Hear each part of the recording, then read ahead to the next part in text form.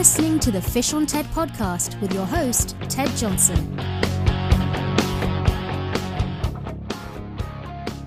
Well, hi, this is Ted Johnson, and before we start today's podcast, I'd like to give a quick shout out to a couple of our supporters.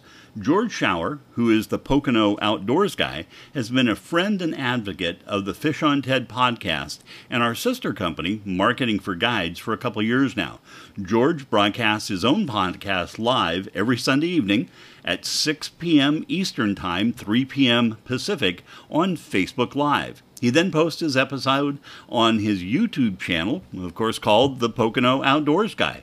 Along with being a podcast host, George is also a well-known outdoor writer and outdoor videographer. To find out more about George's services, go to his website at www.poconooutdoorsguy.com. I'd also like to recognize Short Bus Flashers, who is based in Oregon. J.T. Gillette started Short Bus Flashers just over 10 years ago, and it has become the premier manufacturer of salmon fishing flashers on the West Coast. If you like catching salmon, you need to visit www.shortbusflashers.com and take a look at all the flashers and the hundreds of shapes and color combinations that are available. Well, hello, this is Ted Johnson with the Fish on TED podcast. I want to thank everyone for joining us today. If you look at your calendars, we are just about 3 days away from Ho-Ho Day. Merry Christmas to all. In 2020, we are closing out the year with COVID still amongst us, but we've got a little present for it.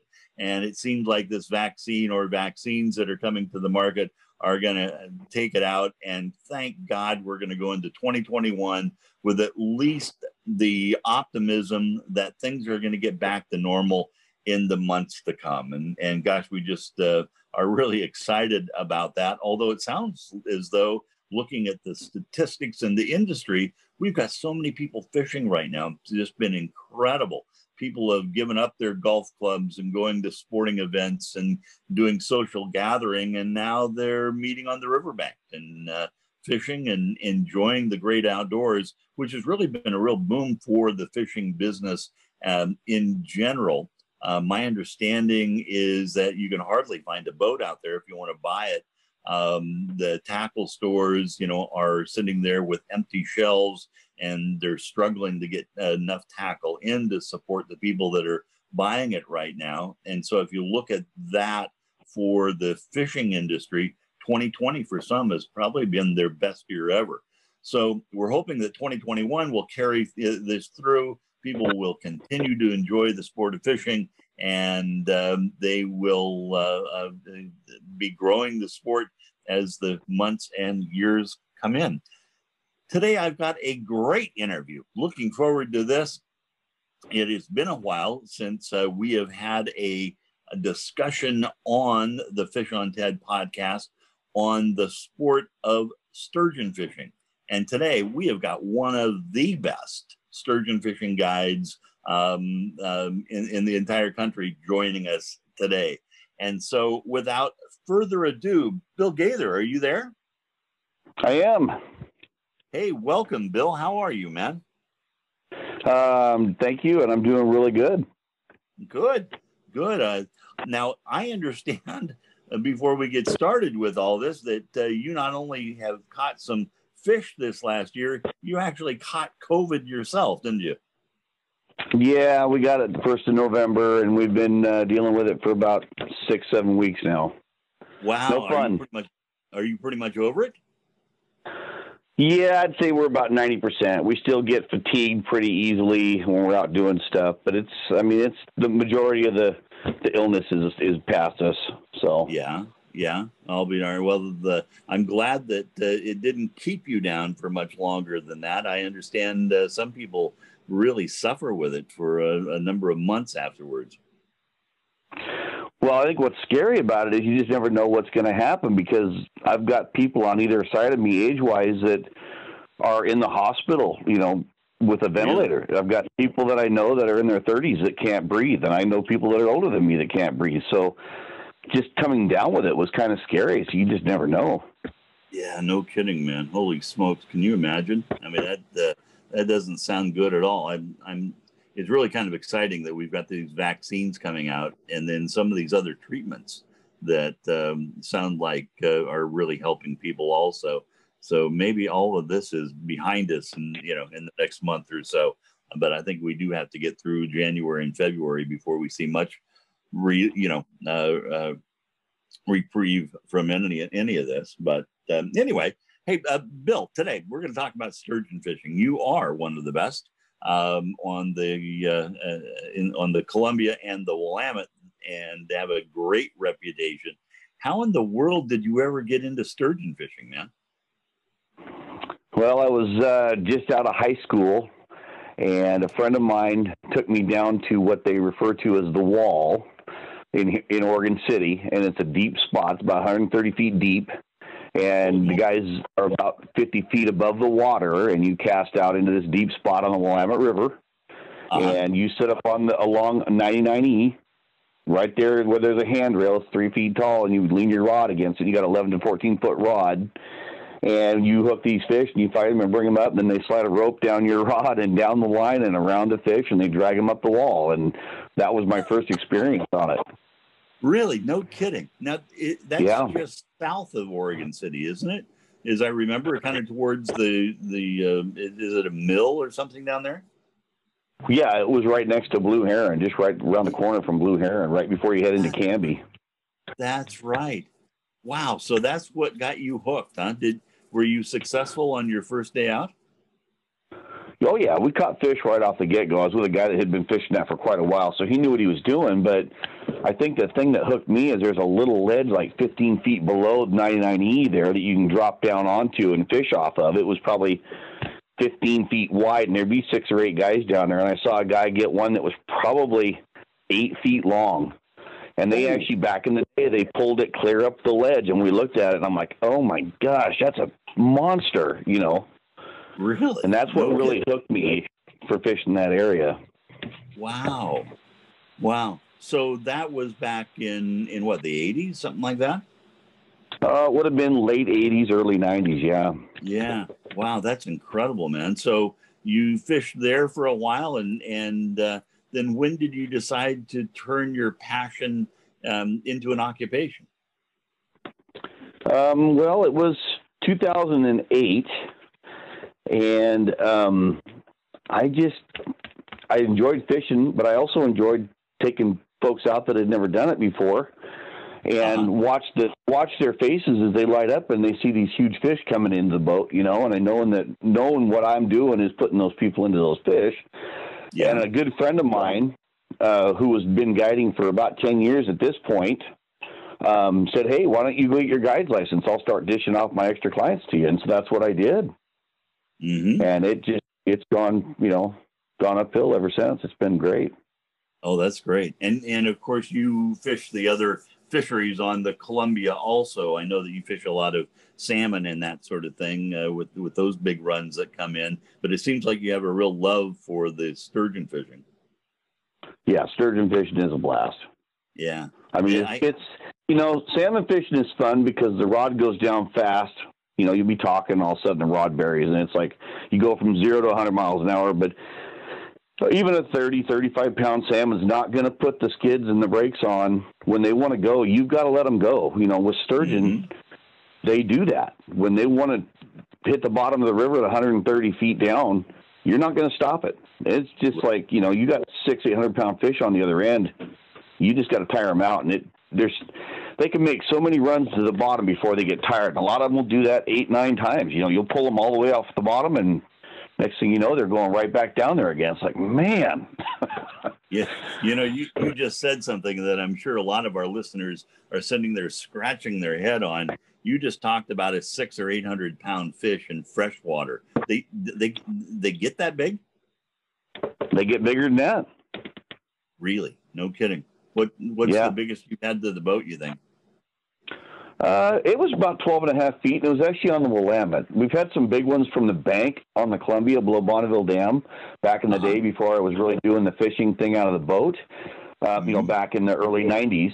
But we were up there in the falls at the deadline, and we hooked one that was about 12 and a half feet, and it took the guys 3 hours to get it to the boat. And the depths up there vary from 10 feet to 40 or 50 feet up in the deadline, and this fish just kept running us around through these holes. 3 hours later, we finally saw it, and we didn't even get it to the boat to measure it. We just kind of took a rough estimate, and it sat there for about 30 seconds where we could get a good look at it, about 10 to 15 feet out, and then it just took off again, and it broke the line. Oh, it did? Oh, no kidding. Yeah. Yeah, it's just a monster fish.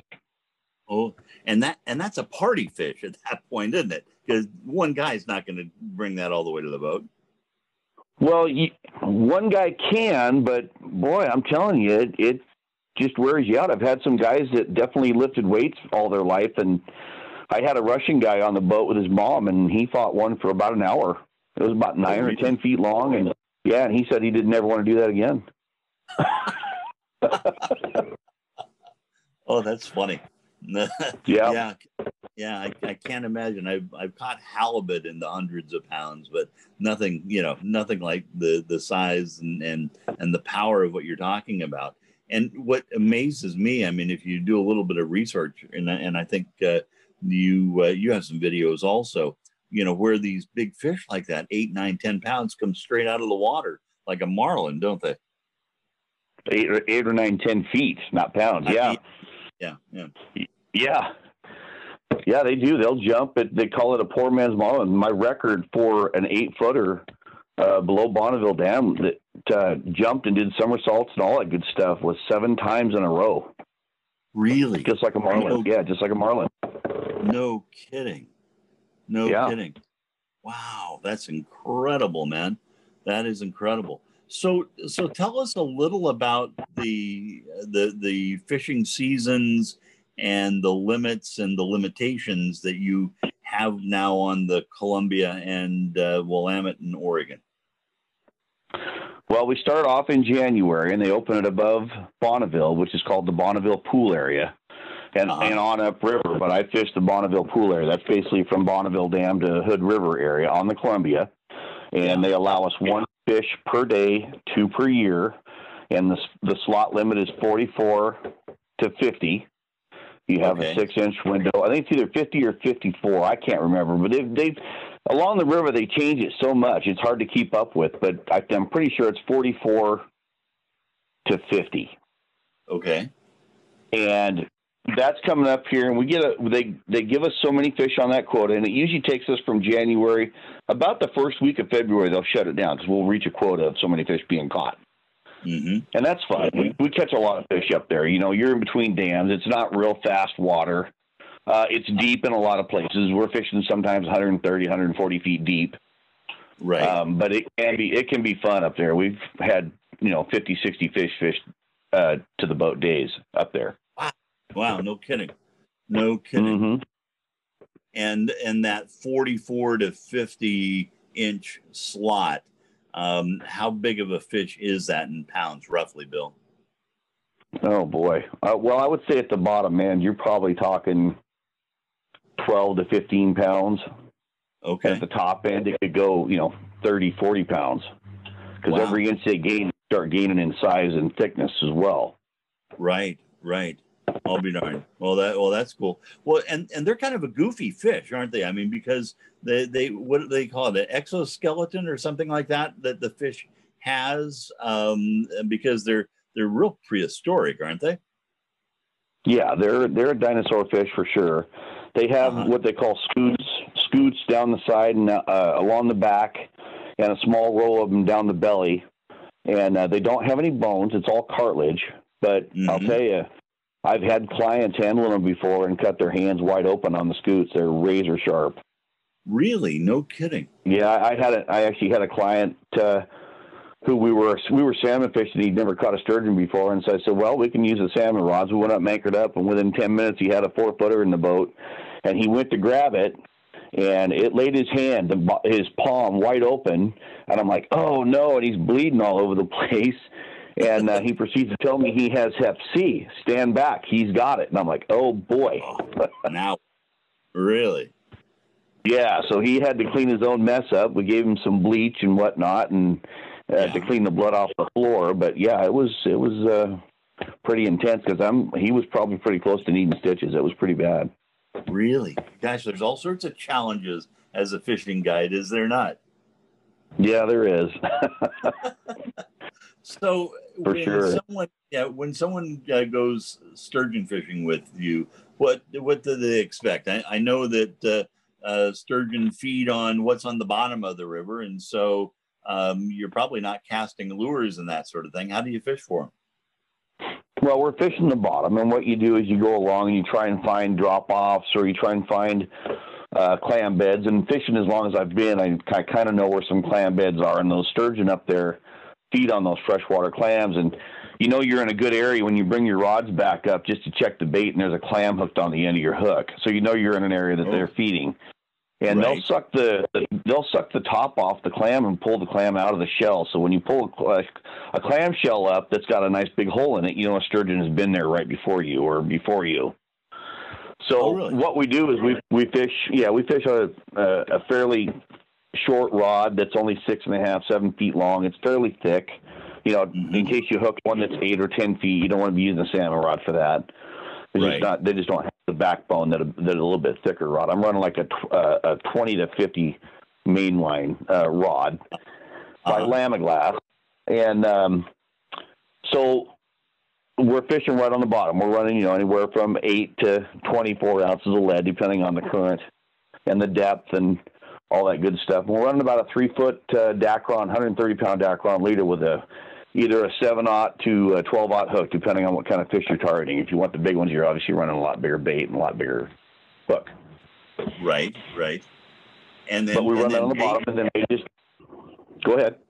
Oh, and then bait wise, what do you got hooked onto that?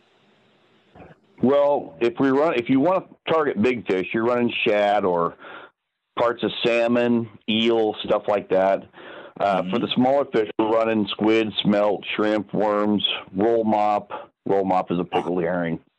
Any of those combinations. And then, like if you're running a squid, the whole top end of the squid is hollow, so you can inject some smell up in there, your Procure's and all that good stuff up inside the bell to give it, a trail for those fish to follow. And that's typically what we'll do. We'll start out running every bait with different injections in them, and it put a nice little trail out there for those fish to come into.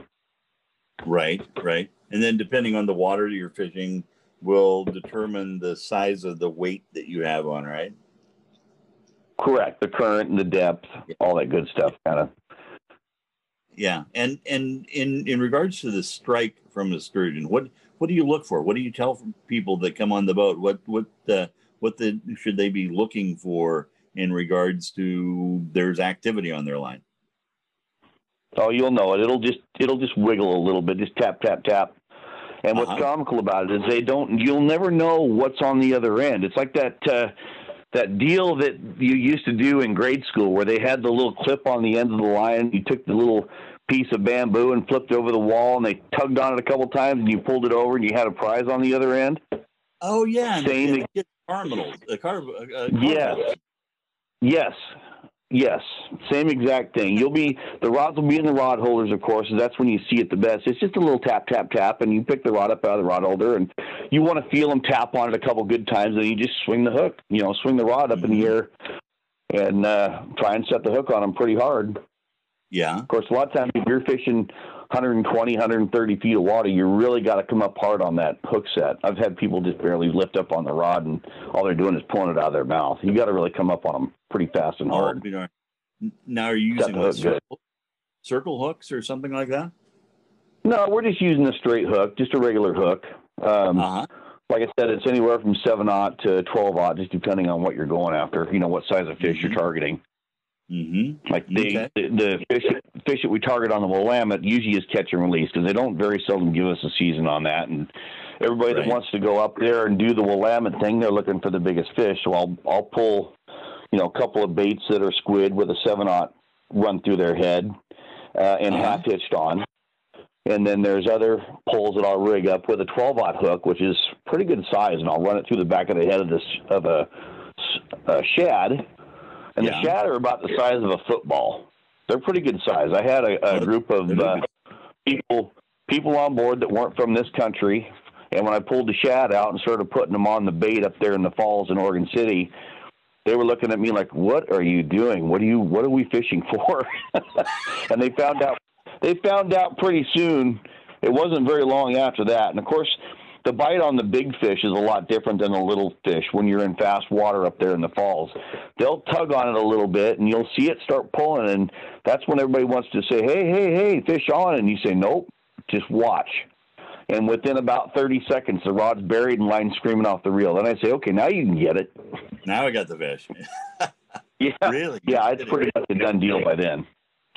That must be an unnerving few seconds, seeing that rod going. I mean, unlike salmon, where you're probably all over setting that thing at that point, you got to give it time, don't you?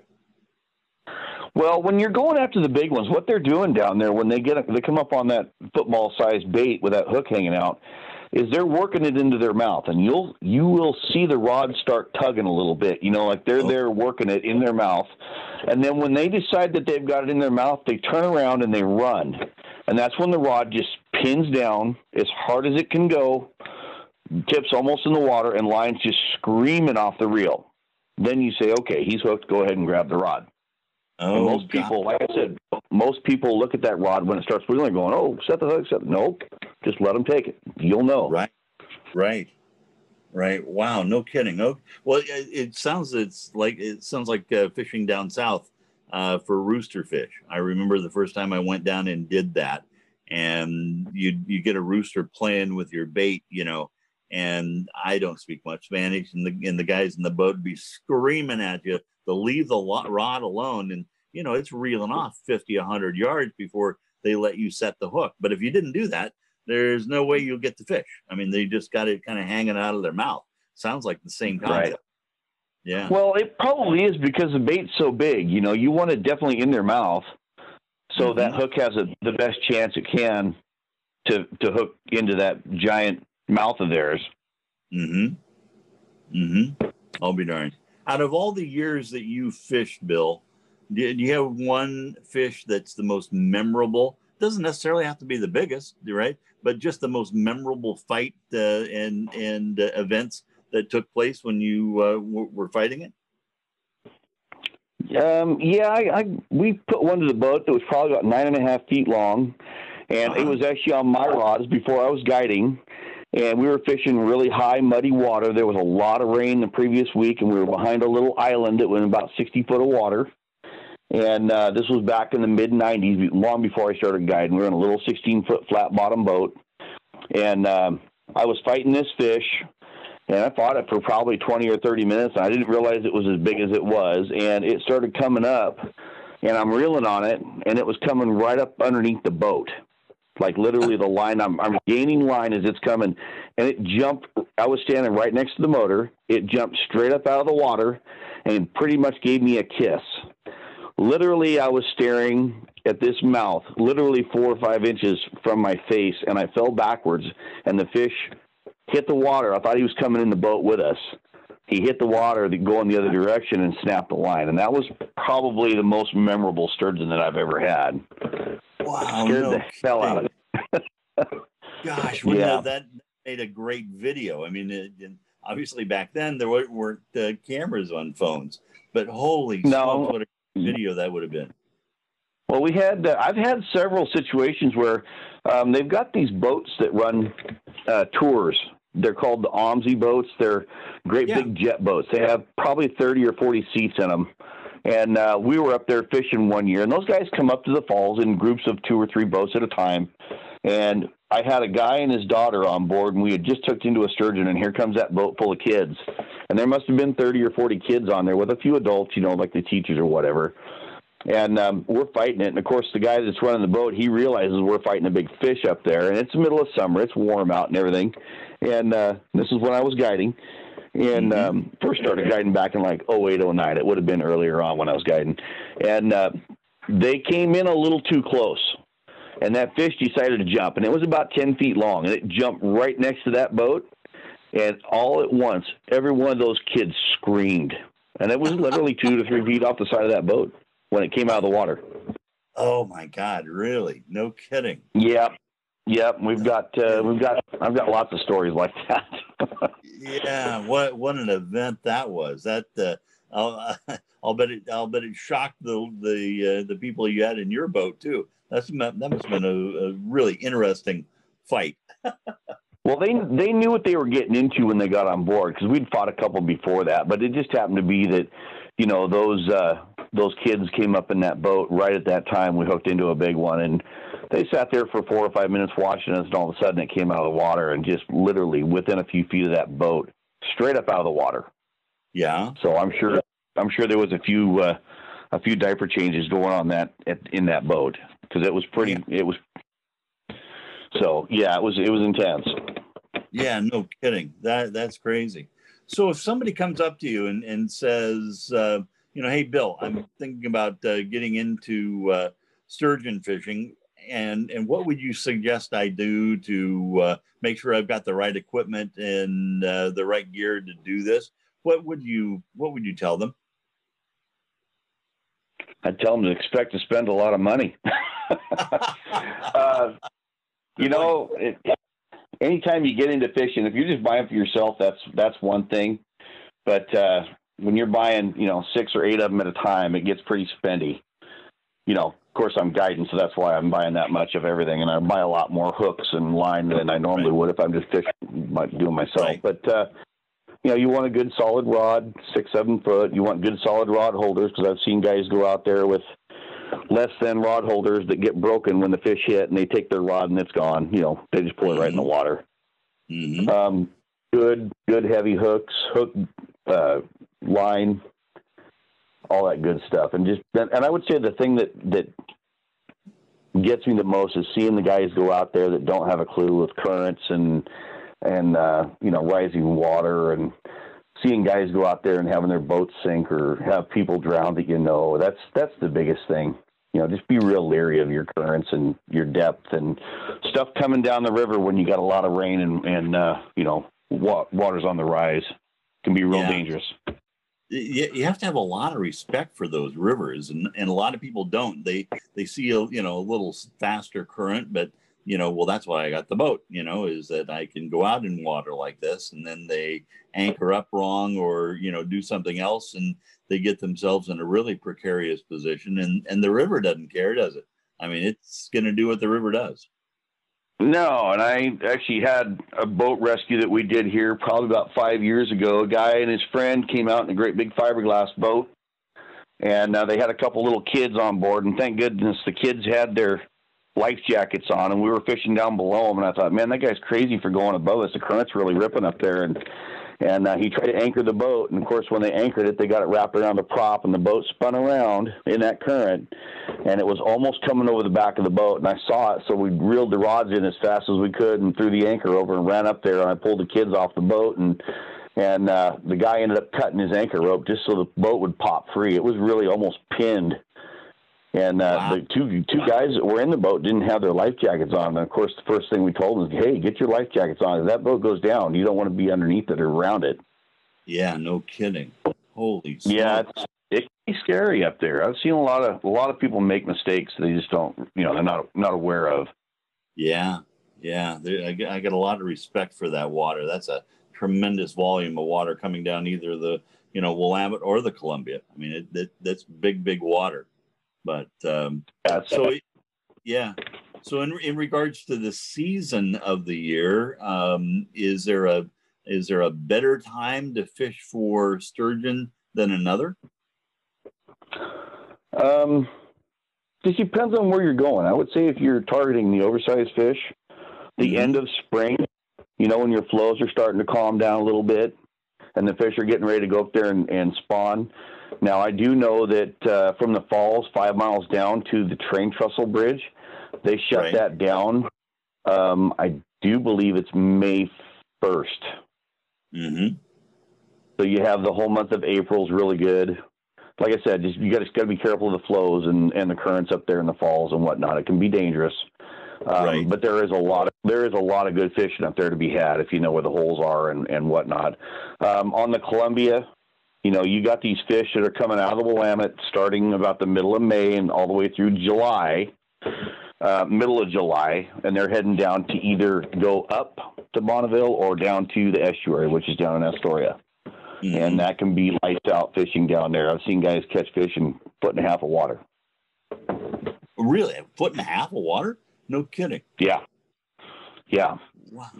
Yeah, there's some spots that I have friends that will hit when the tide is coming in or going out, depending on what they're targeting, as far as like where they're targeting the fish as they're coming in on the tides or going out on the tides. The tide's going out, they tend to anchor, or not anchor. They tend to hunker down in some of these little ditches, and so when the tide's going out, you can drop your anchor in 5-6 foot of water and fish a 10-foot hole. When the tide's going out and you're not aware of it, you can look up to your anchor and you'll see your tine sticking out of the water.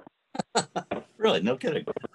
Yeah. So just something to be, but yeah, it can be phenomenal down there. Those fish down at the coast like to jump a lot too and run, man. They're really, really energetic down there. I'll be darned.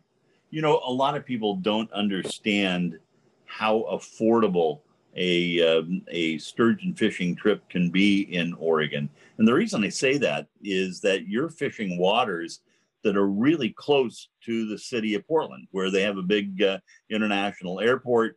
And, you know, you can hop, if you're down in the southern part of the United States or even back east, you can typically find a deal for less than $200 on a Southwest Airlines. It'll come right into Portland. And, you know, you can pick them up at the airport, or if they're staying at the around the airport, I would imagine, and they could be fishing in 30 minutes, couldn't they? I mean, it isn't like you're going through planes, trains, and automobiles to finally get to a point where you're fishing. No, it's definitely not like Alaska, where you're going from plane to plane to plane to, or from plane to boat to plane to get somewhere. No, this is pretty easy. And if you want to compare, you know, the Alaska fishery, $3,000-$4,000 for a week of fishing, you can come up here and do that for way less than you could do that here. And a lot of people don't realize this, but the Columbia River at one point in time was the biggest estuary in the world, bigger than the Kenai. Wow, really? For salmon. Yes, in the early 1900s. The early 1900s, they had fish that were well over 100 pounds regularly. And that's salmon, isn't it? Yeah. Yes. Wow, no kidding. So if you time not like that right, now. Say what? I said if you time this right, you can get in on a couple sturgeon trips and a couple salmon trips all in the same short week, couldn't you? Absolutely. September is the best time for that. We have really good salmon runs where we usually get our limit fairly early. On good days, we've been done as early as 8 o'clock in the morning with 10 fish in the boat. And, you know, it's nothing to just hop, skip, and jump over the Willamette and do some sturgeon fishing. It's really easy. All in one day. Yeah, and then get up the next day and do it all over again. That would be a fun trip, man. I think most of the time I've had clients that have set up 2 and 3 days, and they'll set aside, you know, 2 days for salmon or 2 days for sturgeon, and then do the opposite for either salmon or sturgeon, depending on what they're wanting to target. You know, they'll just stay here for 3 or 4 days and hit a couple on each, and it's way less expensive than it is going to Alaska. Yeah, no kidding. So, Bill, I asked this question to pretty much every guest that I have on the show. If you woke up tomorrow morning will be Monday for you, and you woke up and you had this kind of vivid dream, and the great fish god in the world came and visited you during the dream and said, Bill, you have got one fishing trip left. That's it. Just one fishing trip. And my question to you is, if you knew that, what would you fish for? Where would you fish for it? And who would you take fishing with you? Wow. There's so many fish to catch, Ted. That's not fair. You have one. You can cross off one. Boy, I'll tell you, I think it would probably have to be Falls Chinook up there below Bonneville Dam. That's, you know, I love sturgeon fishing. But the salmon fishing the first week of September up there is so red hot. We normally don't go more than about 5 minutes without getting a rod to go off. It's just insane. Wow. And that's fun. That's an absolute blast. Yeah. And who would we be get on the that boat with? Oh boy, I would probably have to say 3 or 4 of my closest friends. Yeah. Well, that sounds like a great day on the water, man. Yeah, well, as long as they were able to net my fish, I guess it'd be good. We're friends as long as you don't unhook one for me. Yeah. I've had friends screw up net jobs so bad I just wanted to throw them overboard. Yeah.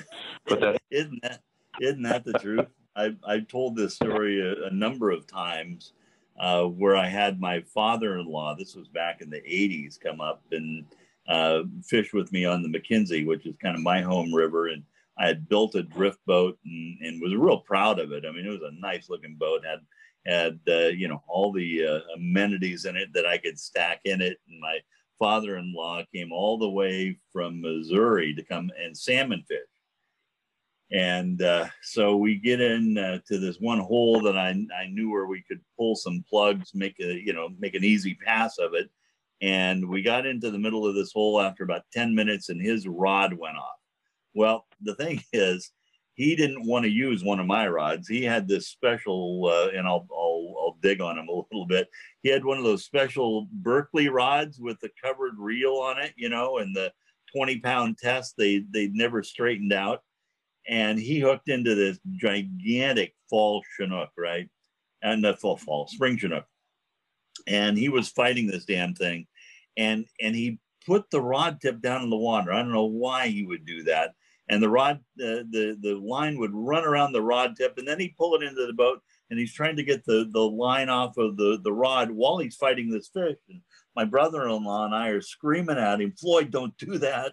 We'll take care of that when that happens, And we got that fish to the boat. It was like 3 times. And finally, we were in a point where we could net it, and we're looking at it going, holy smoke, we haven't had one this size come to the boat, especially, a springer. And the net went into the water, and for whatever reason, the father-in-law put the tip of the rod back in the water. The fish got unhooked, and you could just see kind of lazily swimming away, And my brother-in-law and I are kind of looking at each other in disbelief, just going, oh my God, what just happened, My father-in-law looked at us and he goes, well, we're just going to have to go get another one.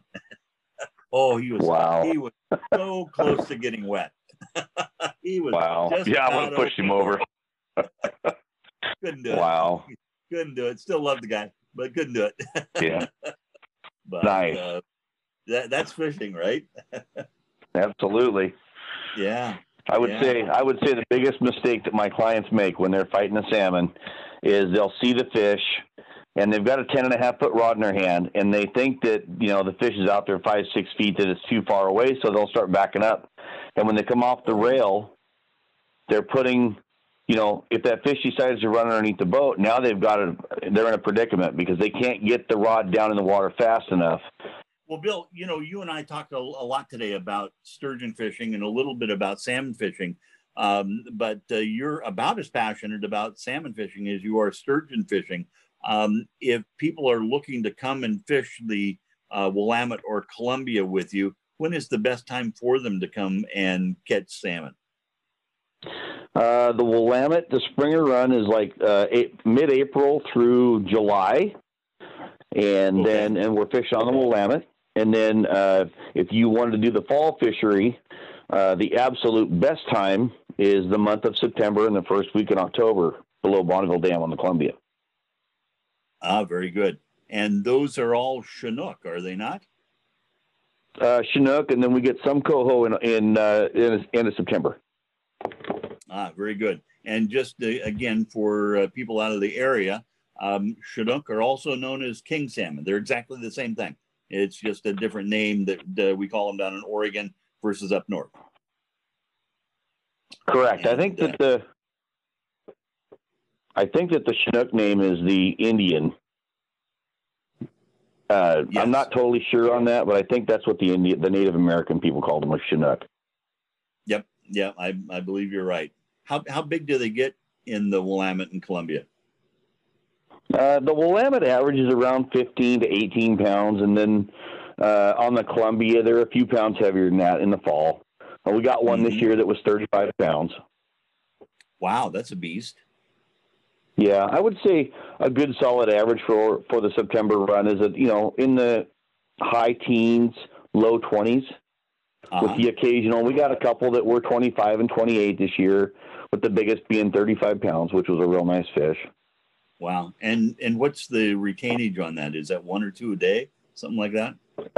It's 1 a day until they get a certain amount of fish over the dam in the fall, and then it goes to 2 a day.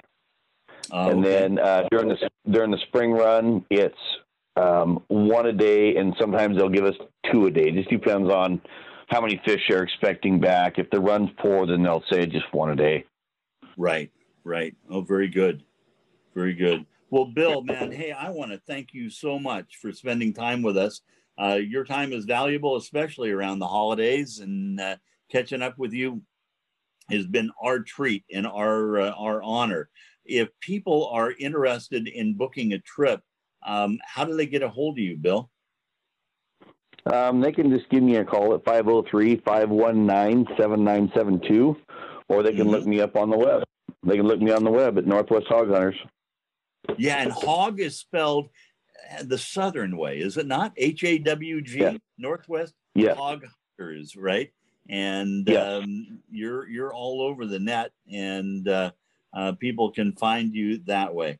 Well, man, I just want to, again, thank you so much for spending time with us. Thanking you also for what you do. You make a lot of memories for people, and that is a very admirable profession, especially in today's world of the pandemic and all the other crazy stuff that's going on. People need that release, and gosh, you provide that to them. And again, that's something you should be very proud of.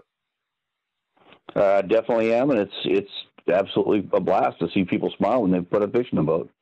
Isn't that the truth? Yep. Well, hey, Merry Christmas, Happy Holidays to you guys, Bill. I'm sure glad that you got over COVID and you're back in the saddle and got through that A-OK. And we just wish you the very best in 2021. And again, thank you. Thank you, Ted. Appreciate it.